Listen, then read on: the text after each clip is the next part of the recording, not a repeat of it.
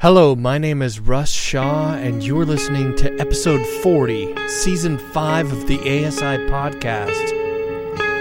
Like anyone would be, I am flattered by your fascination with me. Like any hot-blooded man, I have simply wanted an object to crave. But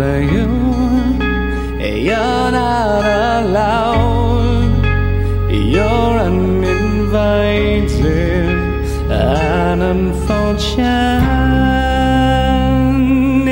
It's like... Yes, episode 40, approaching the Halloween season with I thought my story was the only dark and scary Halloween stormy night kind of fucking story until I heard Scott's story. Love you guys, and I do mean that sincerely, and I pray that you listen to this all the way through. My friend Scott, the power of the situation, it lives in the individual, all right? I'm not a morality-first guy. I hope you understand that. Truth, it's an observed constant existing outside of the self. And that's something that we all have to come to in our own time. And I hope you think about that when you listen to this show, especially you religious folks, right? I know I use that word with negative terms, but some of you hold tight to faith because you're going to discover what small f and big F faith is in this journey. I guarantee you. So I hope you listen with an open mind to Scott's story here on the ASI podcast. Welcome to my nightmare. I think you're gonna like it. I think you're gonna feel you belong. A nocturnal vacation, unnecessary sedation. You wanna feel at home, 'cause you belong. Welcome to my nightmare.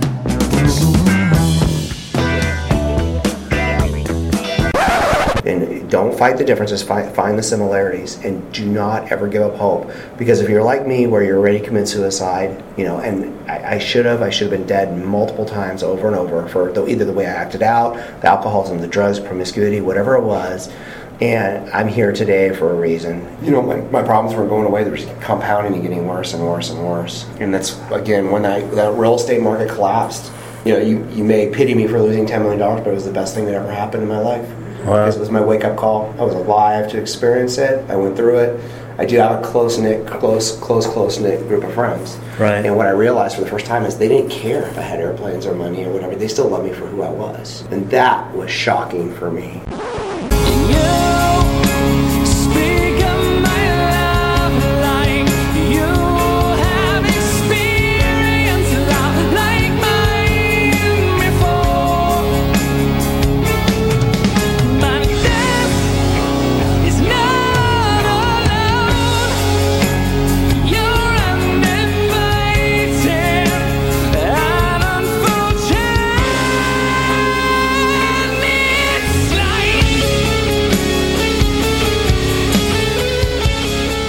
Scott on the ASI podcast. Thanks for doing this, man. I appreciate you.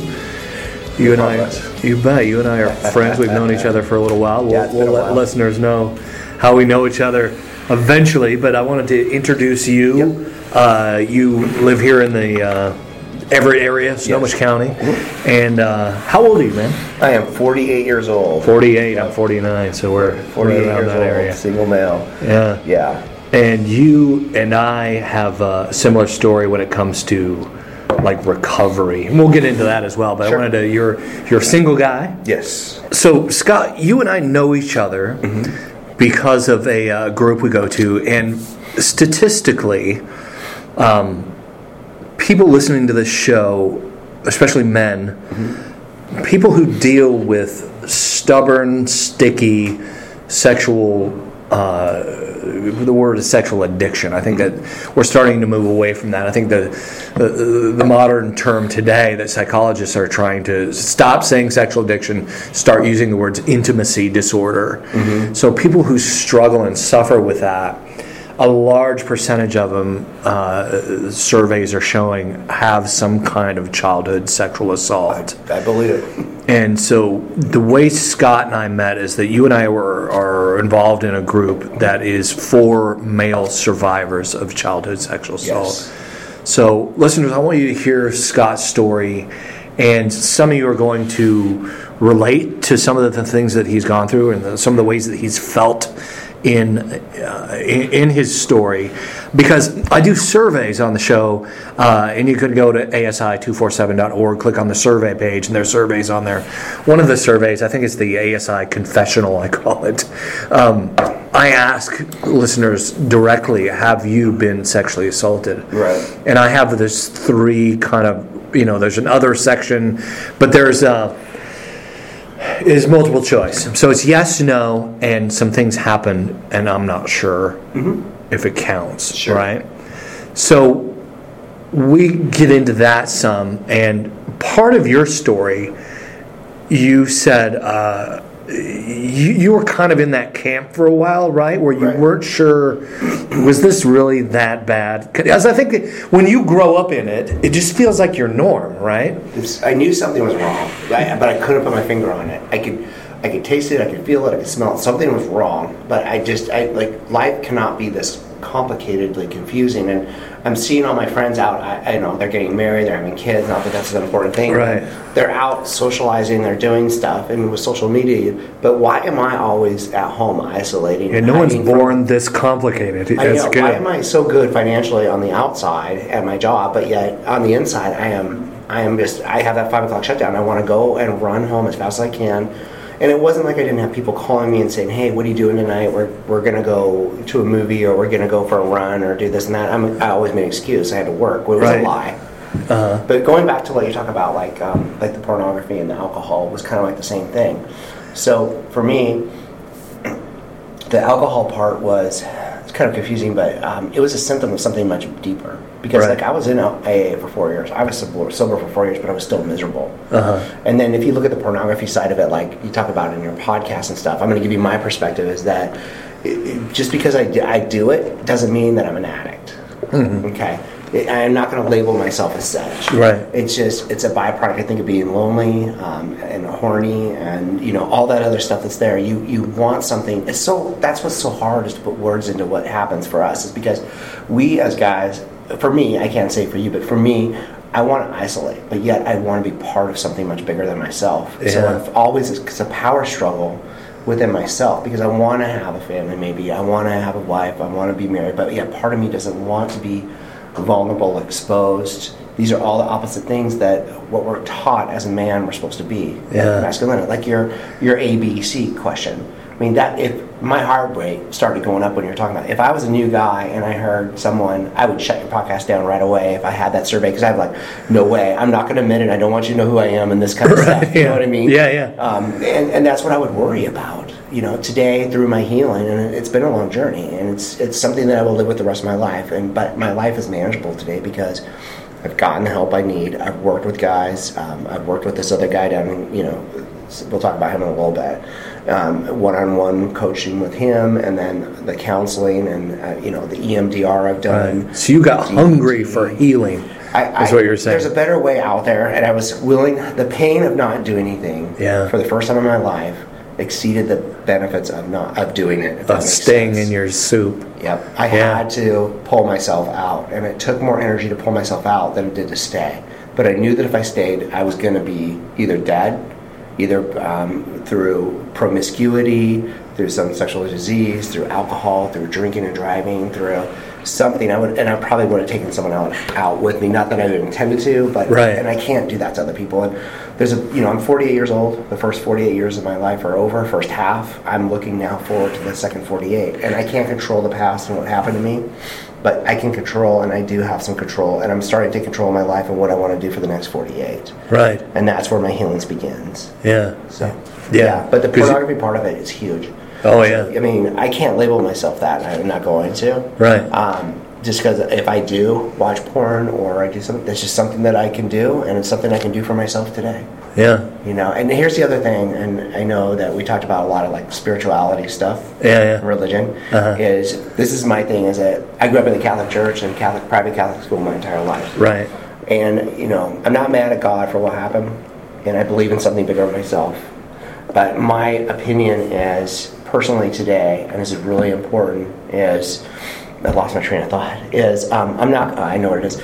I'm not going to wait for God to fix you. To fix me. Absolutely. I'm going to take charge of my life, and that's part of ACT therapy. Is ACT is action. Action changes things. That's right. And you have to do the work. And if you do the work, I mean, and I've seen people that sit there and pray on it, pray on it, pray on it. I met a lot of different guys just like myself, and nothing's happening for them. If it is or isn't, I don't know. I mean, it took me. And that's one of the things with me and with doing this show over the years that I've noticed.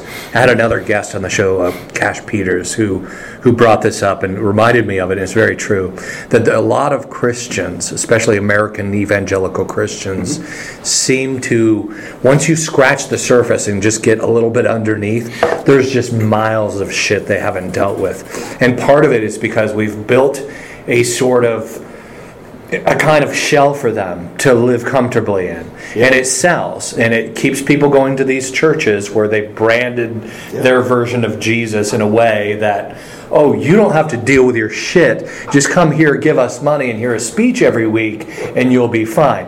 I like to remind people about the Jesus tells this story of the prodigal son, and the prodigal son is living in pig shit, and he doesn't like his life. And there's no angel that comes and pulls his ass out of there, right? Jesus doesn't show up, with a rope. And I remember this picture, and it was this dude, and he's like, oh, he's passing out, and Jesus is holding him up, and part of me likes that to a certain degree, but at the same time, man, you got to get out of the pig shit. And the thing about that story, people call it the prodigal son story. I like the running father metaphor better, because the father doesn't look at the son and go, oh, go take a bath and wash that pig shit off you before you come to me.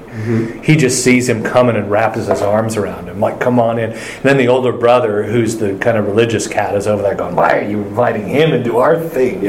Like he's a so I so resonate with what you're saying there, because that is man, and I'm judged for this and I'm criticized for this, but it's so incredibly important that people realize that I'm not here to make you feel, give you nice Jesus-y feelings like God's going to come and throw you some kind of life raft. This is hard.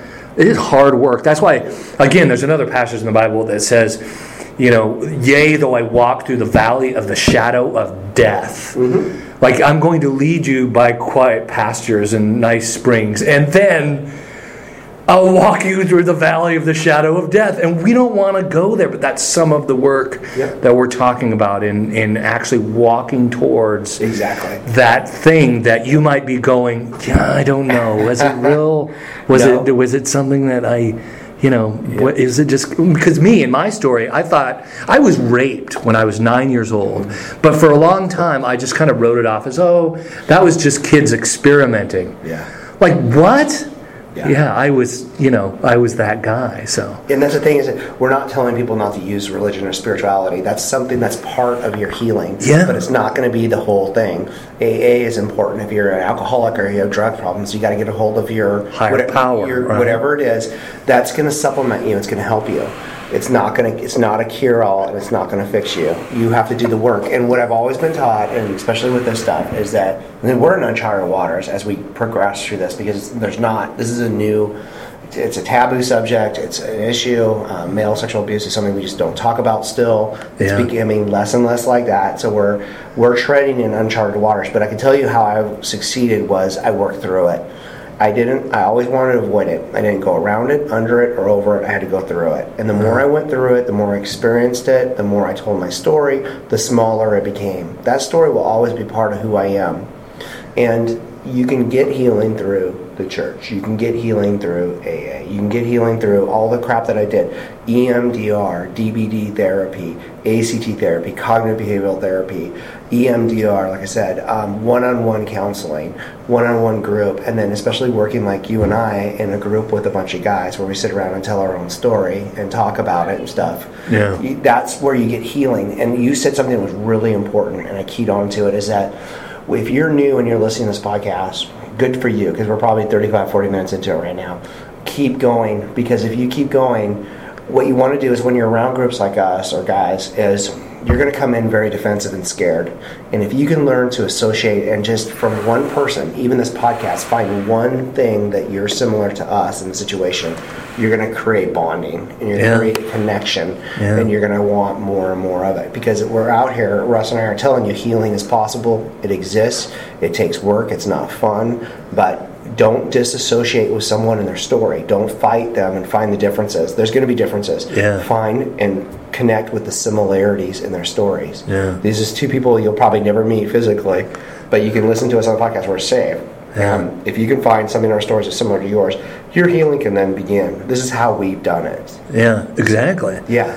Like I said, I forgot. Sorry, buddy, but I will use that to help supplement I will use it to supplement my recovery, but I'm not going to rely on it 100%. I'm not the guy that's going to sit through and read a Bible and read a bunch of paragraphs and pray 20 Hail Marys or Our Fathers at night before I go to bed. I don't roll like that. But I do use it and I believe in it. But getting into your story. Yes. Yeah, I guess to jump into my story really quick and give you an quick introduction. It's basically I'm 48 years old, single male. I live in the Pacific Northwest. What happened was my mom was divorced, and my mom had remarried this guy. I was approximately, I'd say about 9 years old, and all the way from basically 9 as my stepfather, he abused not only myself, my sister, and my mom, but unbeknownst to ourselves. But from 9 to 16, so 7 years, I was abused twice a day. And during the summer when we weren't in school, it was probably 3 times a day. So, if you run the math on that mathematically, it's 3 times, 8 times, whatever. And you're talking about sexually abused. Sexually abused, yes, by my stepfather. And so... And the funny part about the whole thing, if there is anything funny about it today, is I can't remember what happened to me. And that's the PTSD and the trauma, the experience of what happened. I can remember little bits and pieces. But that does not mean, and that's important to understand, is that I think that for a lot of your listeners, too, that are suffering from sexual abuse, is that you don't have to remember everything in the details in order to have healing and make healing happen for people. Right. And I'm evidence of that, and I've seen that before. Maybe that'll come to me down the road, but today I still can't remember it. I've done a lot of therapy. I'm sure we'll get into that a little bit too. But again, most important thing there is that healing can happen without you having a full recovery memory of the experience. Right. Now you got into this work of dealing with the abuse through how did that unfold? Like what? So here's the thing, is that a lot of people do different things. One of the things that I did as a byproduct of my abuse after my abuser was out of my life is I started to overachieve. Okay. So I did the opposite of underachieving or trying to seclude myself and run away and isolate. And what did that look like? It started in school. I was a class president. I played football. I was the captain of the football team. I was quarterback of the football team. But underneath, I was just a terrified person. I was so scared to be in the public spot. I was so worried about what other people thought of me. And as I got a little bit older and older, all of a sudden in my life, those insecurities just kept getting worse and worse. And I would overachieve, get straight A's, all this other stuff. I got my pilot's license before my driver's license. I did all this stuff to make myself look good on the outside, because underneath I was hurting so bad. Right. And then the problem there is when I went off to college, I became the age of alcohol. All of a sudden, I had my first drink, and I'm like, for the first 30 minutes of my life, I was happy. I didn't have that pain and that emotion and that feeling, and all of a sudden I started becoming dependent upon that. I wanted that more and more naturally. I mean, But how old were you at this time? Just left for college, probably 18, 19, right in there. Okay. So, yeah. They grew up very, very wealthy family, very, very prominent, Right. above middle, way above middle class. Right. So I had access to a lot of funds and money and stuff. It was Your kind of- stepfather owned a... He owned his own businesses, yes. Yeah, yeah. And then my mom owned her own businesses as well, too. So, yeah, without saying specifically which ones they are. Right, right. You would know. And that was the thing. Then I got into college, and all of a sudden, I mean, I graduated from high school as a junior. I mean, and because I wanted to get out of there, I just didn't feel comfortable. I was always running. We call it a geographical escape. Yeah. So then I go to Gonzaga University, and I lasted about 6 months there. And all along, Top Gun came out. I was a pilot. I wanted to be in the Navy. I wanted to fly. Yeah. I wanted to go to Annapolis, and I didn't get picked up that year because I was actually too young to go. So you joined the Navy. So then I enlisted in the Navy. Wow. While I was at Gonzaga, my mom was not happy with me at all. I don't Right. blame her. She didn't get her money back. And then I suicided. I got into Annapolis the next year. President Bush Sr. gave me a nomination. So I went to Annapolis, which was a full ride, 4-year college. Wow. And while I was there, that's where the abuse really prevalently came out, because I could not... I mean, I have 3 to 4 upperclassmen on top of me at all times, just yelling and screaming. And you can't dodge it, you can't get away from it. Right. And I hung out for 2 years, and I was just failing miserably in classes. I just could not focus. And then I left there after my second year. Before I walked into my third year, I would have had to sign a commitment to go into the fleet, if I graduated or didn't graduate. If I didn't graduate, I would have been enlisted. Had I graduated, I would have been 4 to 5 years, depending on what track I went. So I came out of there, went home, worked for my mom a little bit, and then I went to Washington State University and graduated there 2 years later. Okay. Came out, and that's where my problems really started. It was like 1996. I never felt comfortable. I was always an isolationist in my entire life. Right. I wanted to fit in. I wanted to be around people in college. I had my own private apartment. I tried to get into a fraternity, but I couldn't deal with it because there's too many people, and it didn't allow me to isolate, which was my perplexity to do from the abuse. Right. So what did I do? I graduated college. I started buying real estate. Right, it was perfect with my business degree, and it was during the time of Bill Clinton, when if you had a heartbeat, you can get a loan, a state Right. loan. So I was buying property. And That's why I own a house. Yeah, it was giving me a high. I mean, Yeah. I was like, I wasn't doing it for myself. I was doing it to sell it to you. Hey, look what I just bought. I'm okay. Then I bought another one. And I'm going nuts. And all of a sudden, I buy property in Eastern Washington, and then I buy an airplane. And now I'm buying property. I need a property in California so I can write off my plane legitimately. And I'm flying all over the place buying property. And, I'm in the tens of millions of dollars. Mm-hmm. And I'm not doing it for myself or my financial future. I'm doing it to sell it to the other person. I'm very arrogant. I'm bragging. I'm talking about it because underneath I'm hurting so bad and insecure with myself that I'm telling you what I am and who I am, and I want you to love me for what I've got and where what I have and how much is in my portfolio. Then all of a sudden, I'm engaged for the first time ever, and she walked out. It was a bad situation. I was happy to be out. Yeah. And then the real estate market crashed in 2007, and that's where I hit my rock bottom because there's nothing I could do to stop the snowball of the deflation of the value of my properties, and the banks were calling my notes. Banks were closing, and I ended up in a $10+ million bankruptcy. I lost every single property that I own, Right. and I lost the airplane in the bankruptcy. Wow. So that was that kind of rock bottom moment, that the place where you're like, like this just happened. My world, your kind of Yeah. castle and all what you built kind of crumbled down around you. And Well, it was who I was. Right. I was not able to connect with myself emotionally and physically as far as the emotional aspect of it, but I was able to connect with myself on the outside, and that's what I broadcast to the people. And if you look at it from a big surface, I was doing this not for my financial retirement, not for my financial. I was doing it to project to other people that I was okay. And that's the thing about child sexual abuse, especially it's an invisible disease. Yeah. And being that invisible disease, I remember you guys talked about this on the last podcast. when you use these words, it's an invisible disease. And what it is it's not, I didn't break my arm and there's an MRI to show it or an x-ray. It's a mental screw. It's so bad, and especially for guys are taught those myths associated with abuse. Men are not to be penetrated. Our society says we're supposed to be strong and brave and just amazing people. Yeah. That doesn't happen to guys, and that makes us more weaker or vulnerable. Well, that's not true. Yeah. And those are those myths you have to work through. Yeah. So as I hit bottom and everything was falling apart, I was in AA. And no one else supposed to talk about it, but so what? So be it. Right. I won't use any names and protect anonymity of the people there.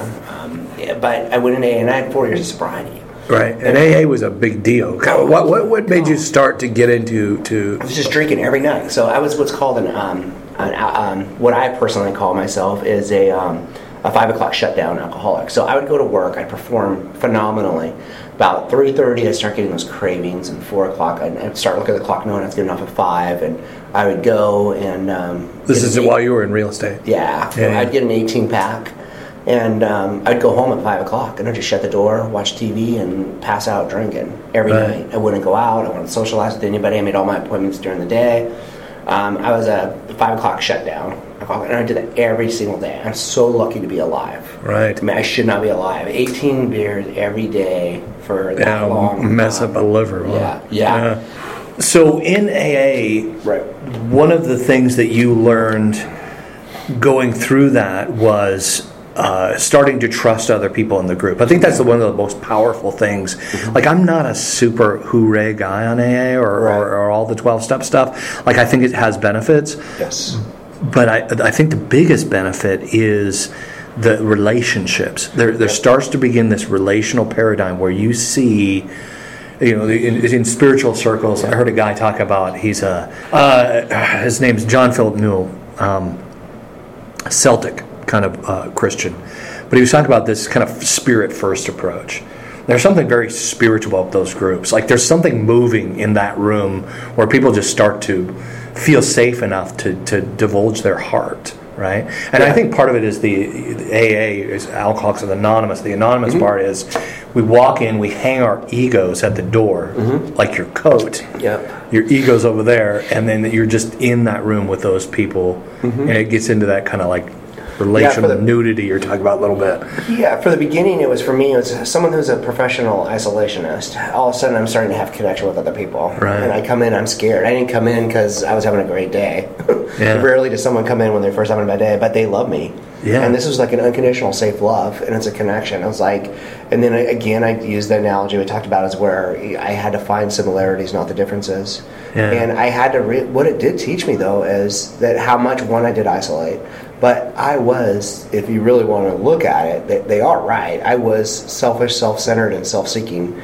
And I was also, the fourth S, Scott, was my problem. Yeah. So selfish, self-seeking, self-centered, and Scott was the way I was thinking. I had 4 S's that were just destroying me. But it gave me connection. It started putting... So it's like a dot to dot for a little kid.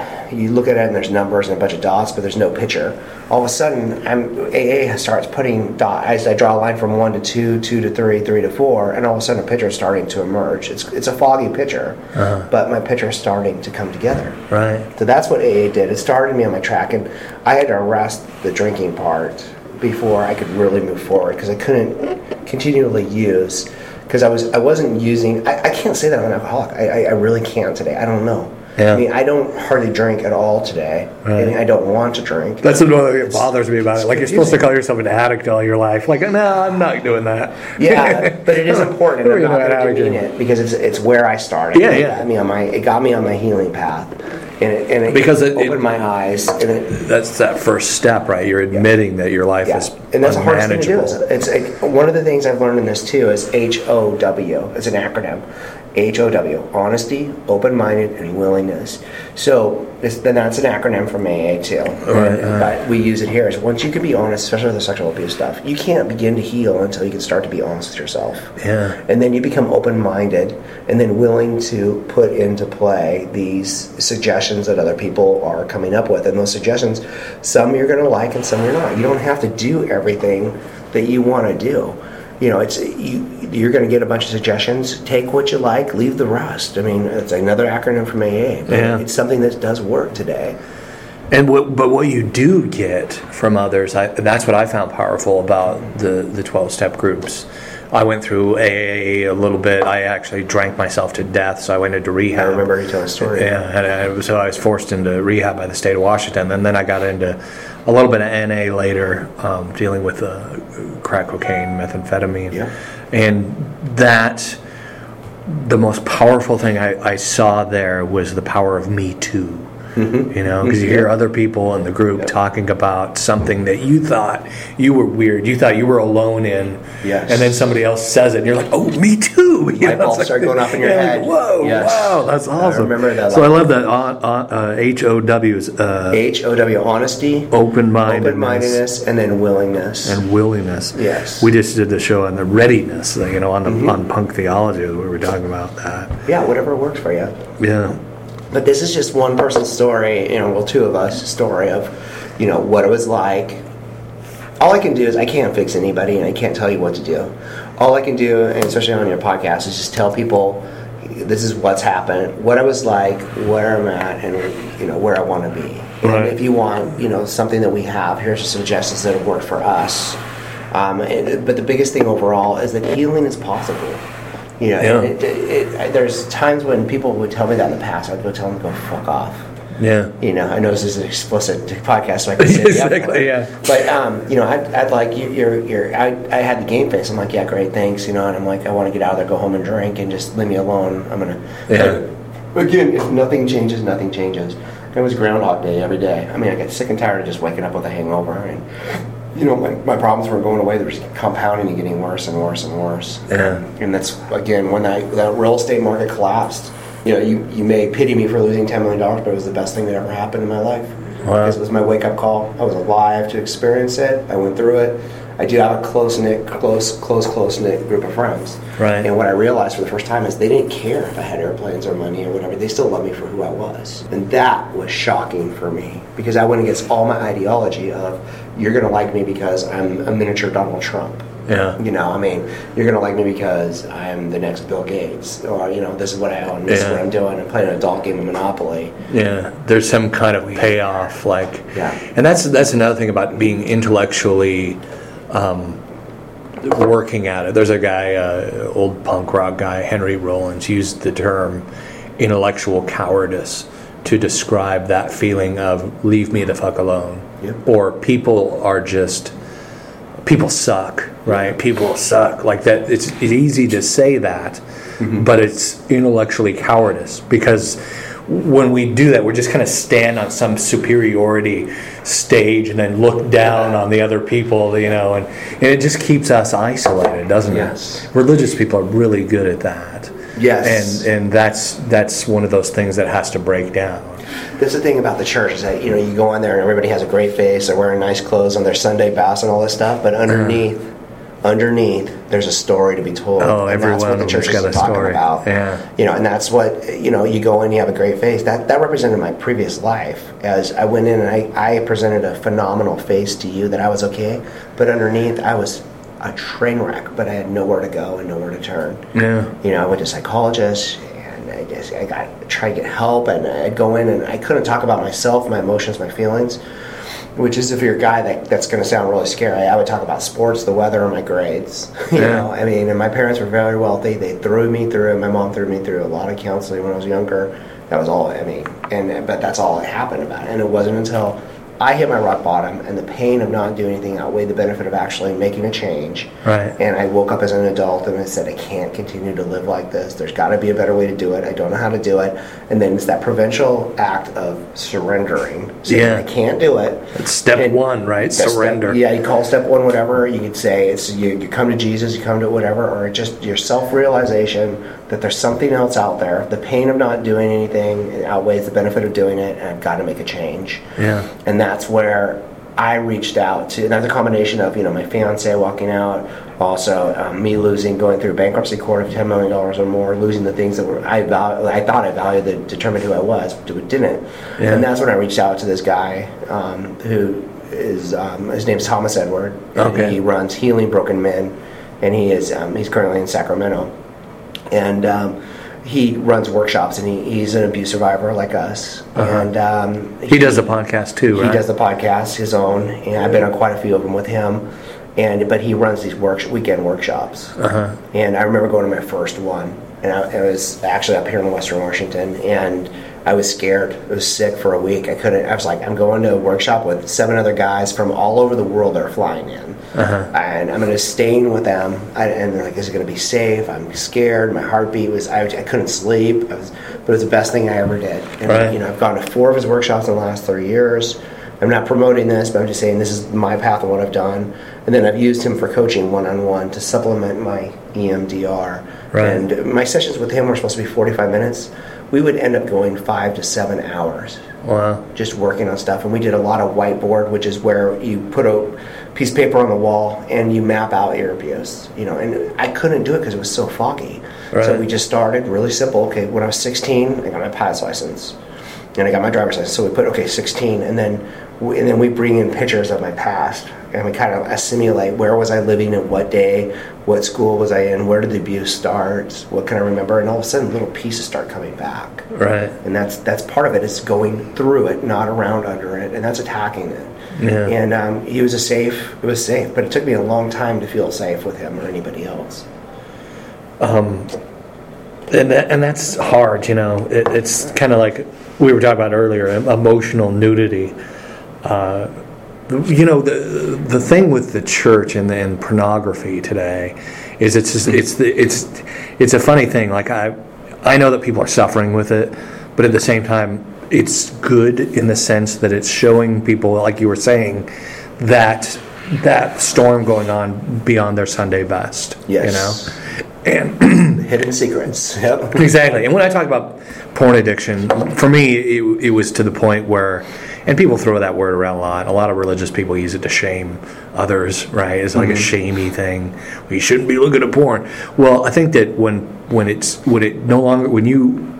because a lot of people say, well, I own my porn collection. Well, when it owns you and you don't own it, there's the point. That's the point. Yes. Yeah. That's a good line to write. Yeah, I like that. Yeah. When it starts to control your life, whatever it is. For you, it was alcohol. For me, it was it was alcohol. But that was kind of the thing in my story where the right Christian God had saved me from my chemical romances. Yes. But then I had this sexual thing kind of in the dark, and I struggled with it, but I didn't really tell anybody about it. But it pointed to that wound that you and I are talking about here that I didn't want to deal with. Because you're right, like you were just saying, I didn't want to go to that place and actually talk about it. I was scared to death. I still am. Like I have a friend, and him and Amy, my friend Seth Taylor, and his wife does these energy healings where they move the energy in your body. The body keeps the score, that kind of thing. And I did one process, and I want to do another one, but I'll be honest, I'm scared. Good. But that's why I want to do it again, because I know there's something in my body going, oh crap, like my heart beats, and I think about it like, my body's going, oh fuck, I don't want to do this. Yep. And that's exactly why I need to. That's exactly why. If you're scared, there's something there. Look at it. Look at it non-objectively. But yes, that's part of your healing is doing that. Now, marijuana is a great example. It was illegal and it was like shunned upon. Now it's legal, so you can do it. Yeah. So, but if you still have a problem with it yourself, a mental reservation or an uncomfortableness, that's where you have to look at. Yeah. Pornography. I look at porn today. I masturbate. It's just what I do. Do I do it every day or 7 times a week? No. Do I act on it? Do I film other people? No. Yeah. I'm an end user. Yes. Is it something that I do? Absolutely. Did I feel shame for it in the past? Yes. Do I today? No. But if it's each person's own, and that's what's so different about psychology is each person's own interpretation of it. Yeah. So if you feel like you miss church and you're just gonna go to hell, that's your interpretation of it. I don't go to church anymore. I just don't. I have no really need or want to do it, and I'm okay with that. But someone else is going to have a different opinion, and that's where you have to look at it as what is it doing to you mentally, psychologically, if you don't go to church? What is it that if for people could be addicted to church too, which is so bad. porn. Let's take porn another example. If you've got a lot of people that are listening to this for porn, our lady that I'm not going to use her name, but on our group. She's a therapist that runs the group. Awesome, and she's amazing. I love the lady, but we'll just call her whoever. But anyways, she's like, if you're going to do porn, if you're going to masturbate, be the best at it. If you're going to drink, be the best at it. If you're going to smoke marijuana, be the best at it. If you're going to have sex, be the best at it. But the problem is that if you cross a line that mentally it starts hurting you or other people, that's where you have to look at it. Exactly. What is it doing for you? Yeah. And the other thing for me is that I did all these things, and I had the shame, guilt, and the depression and anxiety about doing these things in the past.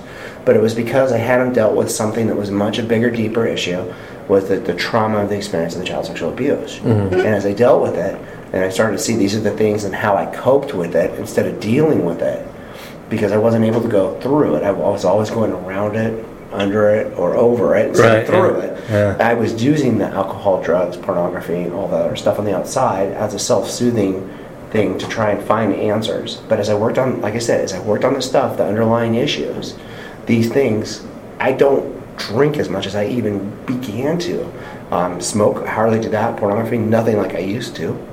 Yeah. And it doesn't control you anymore. And it doesn't define me, who I am as a person. Now, all of a sudden, I'm reconnecting with these other people. And like I said, marijuana was illegal. Now it's legal. Yeah. I mean, so what do you tell your kids? It's like I grew up.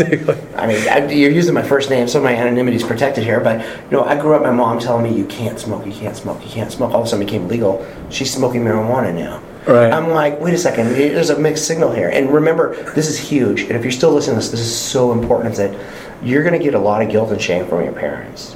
But you have to understand that you are not your parent. As an adult, you are your own person, and you get to make your own rules today. Yeah. That's huge. My parents, my mom was, I call it our non-offending parent, had a lot of shame and guilt still on me as a 40-year-old adult.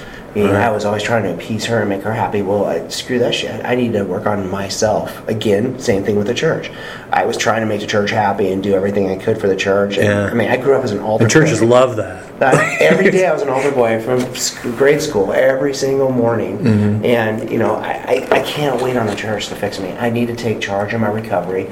I need to do and I went out and I started looking at stuff and seeing what works for other people, what doesn't work. And then I said, I can't do this on my own anymore. And that's when I reached out to Thomas. And again, that's the hardest thing to do, is that first step is, my life is unmanageable. I can't do this. Help me, show me what to do. I'm going to take a leap of faith. And for the first time, someone that's such a control freak is going to give up control in something so vulnerable, sexuality, safety, all these dark, secret, taboo things in my past I'm not able to talk about. That provincial act, it's huge. Yeah. Even today, I just finished my last workshop, and I cried like a baby watching that stupid frickin' movie, The Shack, again. And right. My interpretation of that today has changed, is that today I can forgive myself for what's happened. How I can't forgive the person who abused me, because they knew better, and that's a whole nother chapter. Yeah. But what I can do is, for the first time in my life, I can start to forgive myself for how I acted out. Right. People that I hurt along the way, when I was drinking, when I was smoking, when I was being selfish, self-centered, self-seeking.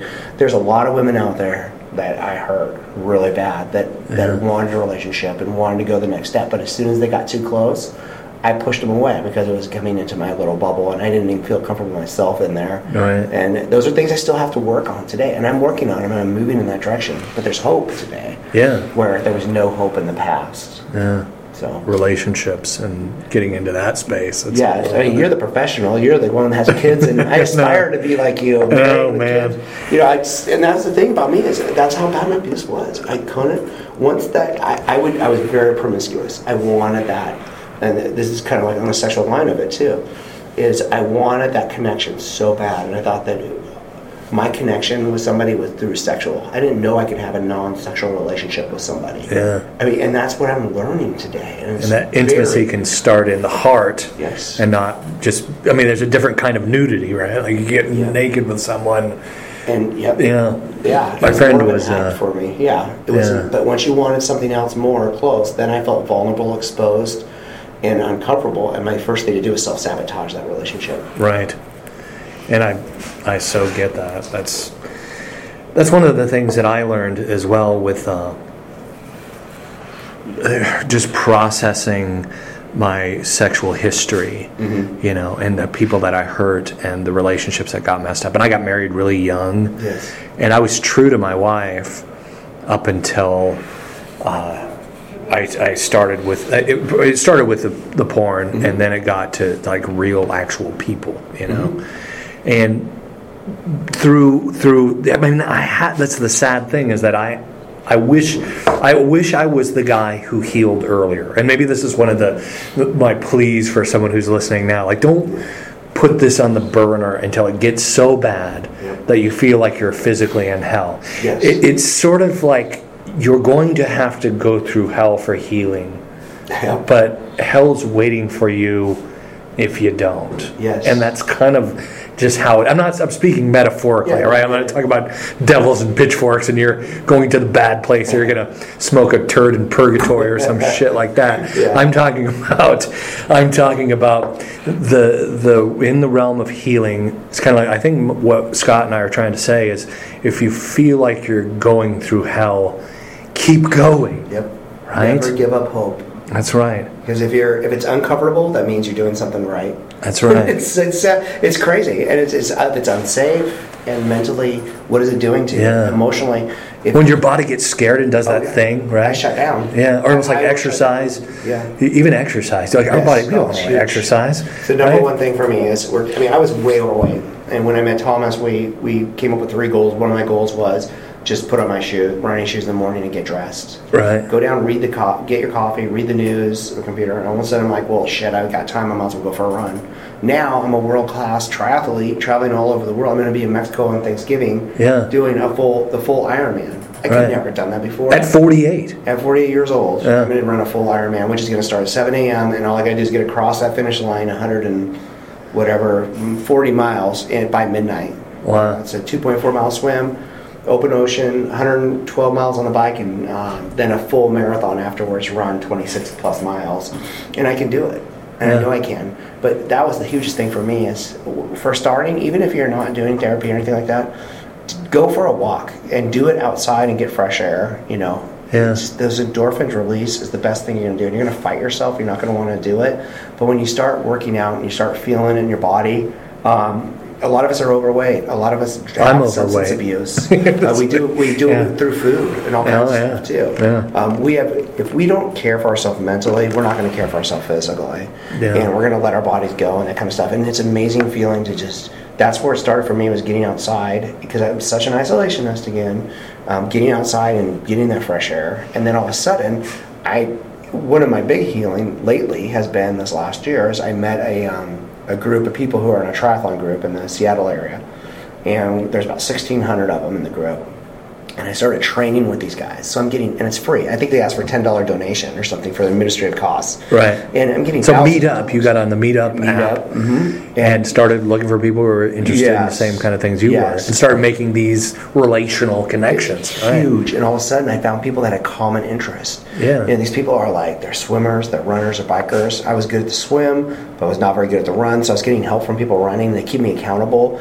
Each week, this Saturday, we're going for a 107-mile bike ride, you know, and it's just being in connection with those other people, and it keeps you accountable, and it's healthy, and it's free. I mean, it doesn't cost me a goddamn penny. It's the best part. And, you know, and here's the other thing about my story, is that I don't have to tell everybody my story.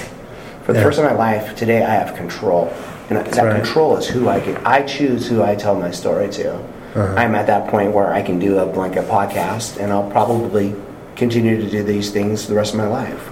But I'm okay with it, and I can talk about it. There was a time that I could not talk about it. You know, and the most important thing in this thing is just do not give up hope. Listen, there's 2 of us right here that have been through something. If you're listening to this and you have that same experience, here are 2 guys that are continually working on it. Yes, do we have to work on it the rest of our life? Absolutely. But it's a lot more manageable today, and life takes on a whole new meaning when you work on it and you start having hope. That's right. It's unbelievable. And you are so resilient. This thing is, I don't even want to get into it, but you have qualities that most people don't have because of the abuse. That are good, and they're going to help you later in your life. And you'll see that later on. You know, empathy is one of them, and understanding and compassion for other people is huge. And that's funny saying that from the guy that was selfish, self-centered, self-seeking, and Scott. It's all about Scott. Yeah. And now it's more about, spending an hour on my day helping you, to help the podcast, to reach other people, to prove to them that healing is possible. That's right. It's absolutely 100% possible. And I'm still in that realm of healing where the group that we were going to, so Chuck and I are going there. Bill is another guy. I'm using first names. Yep. And I was in protecting that group people. for 2 years. Yeah, you were in that group for 2 years, but that's kind of the cool thing about it. Unlike a lot of therapists who will suck money out of you forever, the more problems you have, the more money they make. This group is like, I think you're done. Like you can go move forward. Yeah, and that's when we say done. It's like this is going to be part of me the rest of my life, but I'm ready to. It's not that I don't give a fuck anymore. Yeah. It's just I'm ready to move forward to the next stage, and that's like I want to engulf life. I want to be vulnerable. I want to go out there and start dating. I want to see if I can, I'm meeting new friends through these, relationships, through these meetups and stuff. It's getting me out of isolation. It's free. I like free. And I'm meeting healthy, like-minded, conscious people. Yeah. And I'm seeing there's another way to live my life. I missed the boat for the first 48 years. Right. But it doesn't mean I have to miss the boat on the next 48. Yeah. And these guys it's amazing. The people I'm meeting are awesome. And the gals that I'm meeting in these clubs, they're athletic, they're like-minded, professional adults like myself. And all we are is they're sharing a common experience. So we enjoy doing triathlons and swimming, biking, and running. Lake Washington, I did something crazy this year. I swam, 3.5 miles from I-90 bridge all the way to 405. And it was called the Fat Salmon Race. I never knew about it. Yeah. And you have a 2-hour cutoff. And I did like an hour and 44 minutes. But I would never have known had I not been in this group. And someone said, "Hey, are you doing the Fat Salmon?" And I didn't know what it was. And then we trained for it, and it gives you a goal. If you're new, if you're listening to this and you want to do like a 5K or something, sign up. Go look on the active.com or just Google a 5K anywhere in your area, and it's just 3 miles, and you can walk it.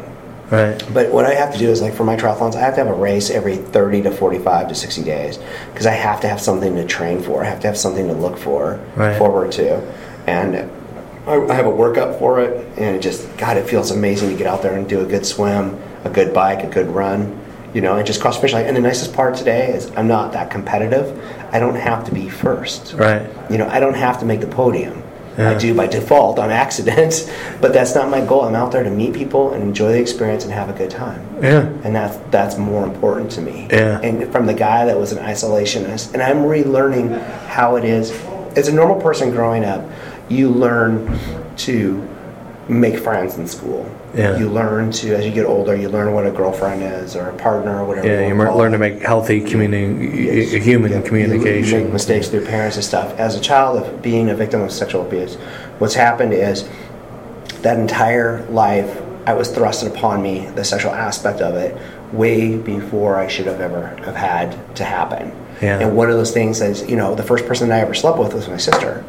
Because that was a lot of guilt and shame for me because here I am as an abuse survivor, here I am as the person who's now, if you look at it, you can consider me a perpetrator. Yeah. I legally could, until it was explained to me that I had no idea at 11, 12 years old what it meant. I had no intent. My intent was, this is what people do. I was lied to, manipulated by my abuser. That was your norm. Yeah, I had no idea what it was, and I lived with this guilt and shame for so long until I realized that I was over-sexualized as a child, that I was exposed to it. Instead of a natural progressive course of, being exposed to it, it was thrust upon me because someone was selfish, self-centered, self-seeking, had no intention on me, and what I was doing is they should have harbored that guilt. But I took their guilt, and I experienced their guilt, and I lived with that guilt and shame in my life. And that's not how I need to live my life today. That's right. So it's, and then, that was a tough one for me. But today, I'm okay with it. Yeah. I understand that was something that happened because as a byproduct of being an abuse survivor, it was tough. Yeah, it's hard to forgive oneself. Can be the hardest thing to do. Of all the shit that's happened in our lives, sometimes ourselves are the hardest person to forgive, Yes, and the thing is that healing does happen. And like I said, do not give up hope. Yeah. So. Amen. Yeah, but it's good. Thanks, The Scott. last thing I'll say before we quit, and I say it Okay. in every podcast, is like, seriously, listen to what we have to say. Find one commonality between the two of us. This or any other Russ's podcasts are awesome. I listen to them; they're really good. And don't fight the differences. Find the similarities, and do not ever give up hope. Because if you're like me, where you're ready to commit suicide, and I should have been dead multiple times over and over for either the way I acted out, the alcoholism, the drugs, promiscuity, whatever it was. And I'm here today for a reason. That's Healing right. happens. It's possible.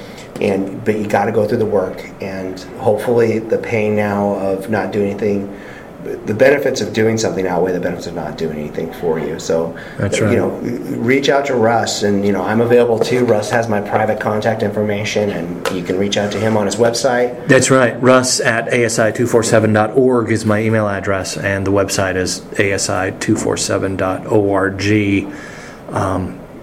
And yeah, that's important too. If you've never told anyone about this ever, telling just one little person widens that circle just a little bit, and you start to step out from that isolated fog. And I've been that guy for a lot of people. There's a lot of people who I'm the first one they ever told about, their sexual addiction or being abused. Mm-hmm. And I just want to throw that out there again. And again, if you'd like to connect with Scott, I can make that happen as well. Yep, get a hold of Russ and listen to his other podcasts too, and use other resources. There's a lot out there, and they're becoming more prevalent, and we have those resources available to us, and we can give those to you guys too. Yeah. And a lot of this stuff is free. Yeah. The group that you and I go to, on our Mondays, that's free. It's paid for by somebody else as a grant. Yeah. It's huge.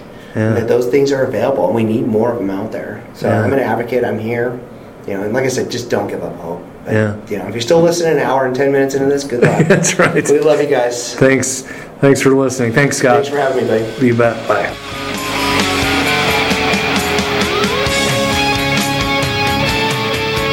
There goes my friend Scott, just using his first name for anonymity on the show today.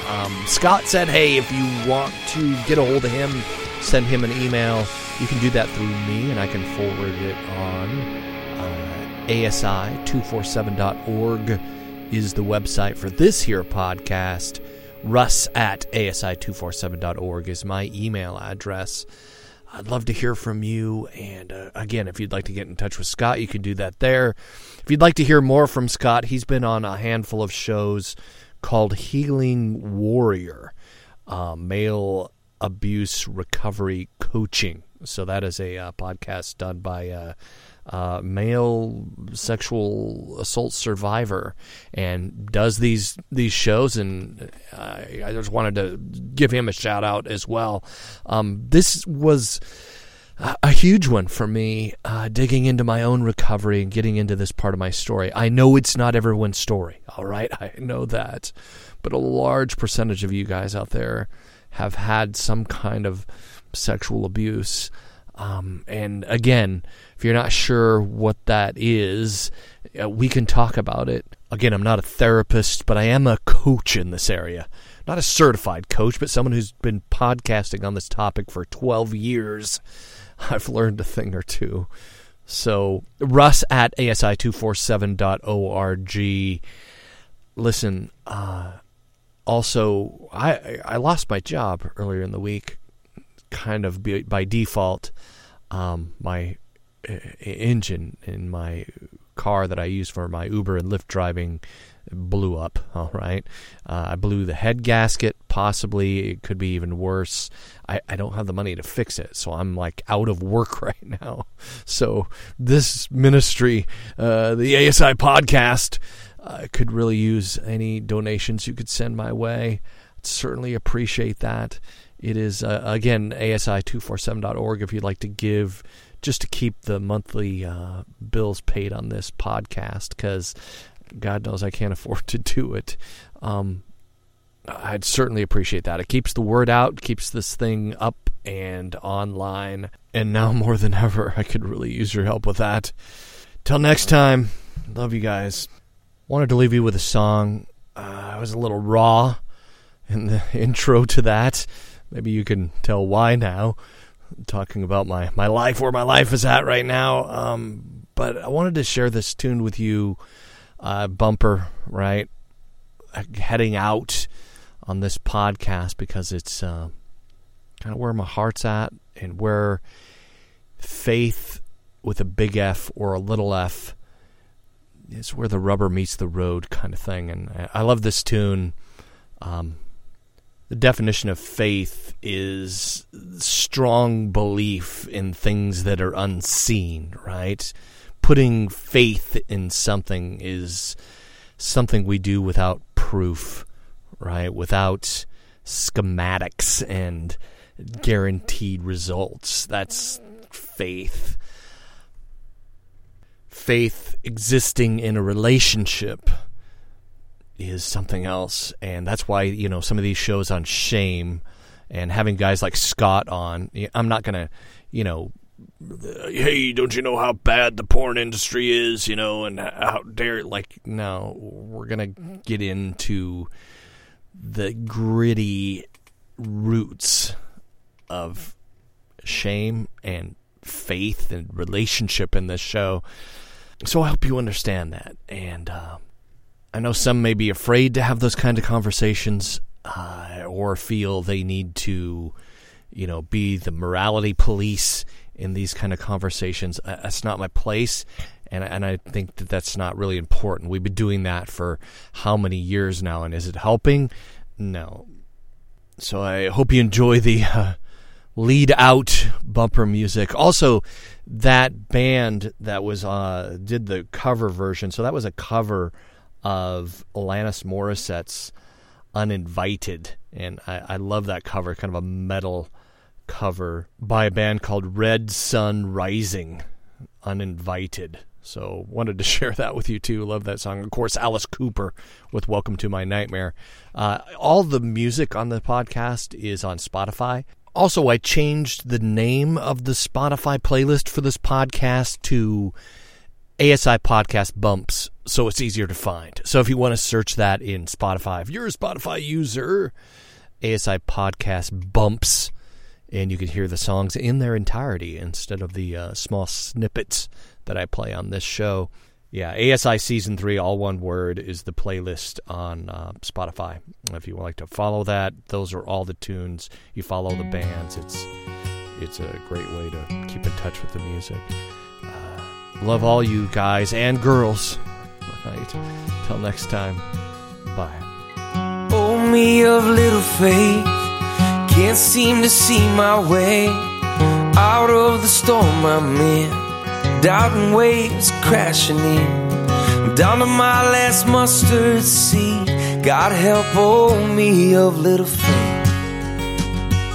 ASI247.org. Oh, me of little love, a lonely life in the middle of. I see your faces racing on. I think I find it, then it's gone.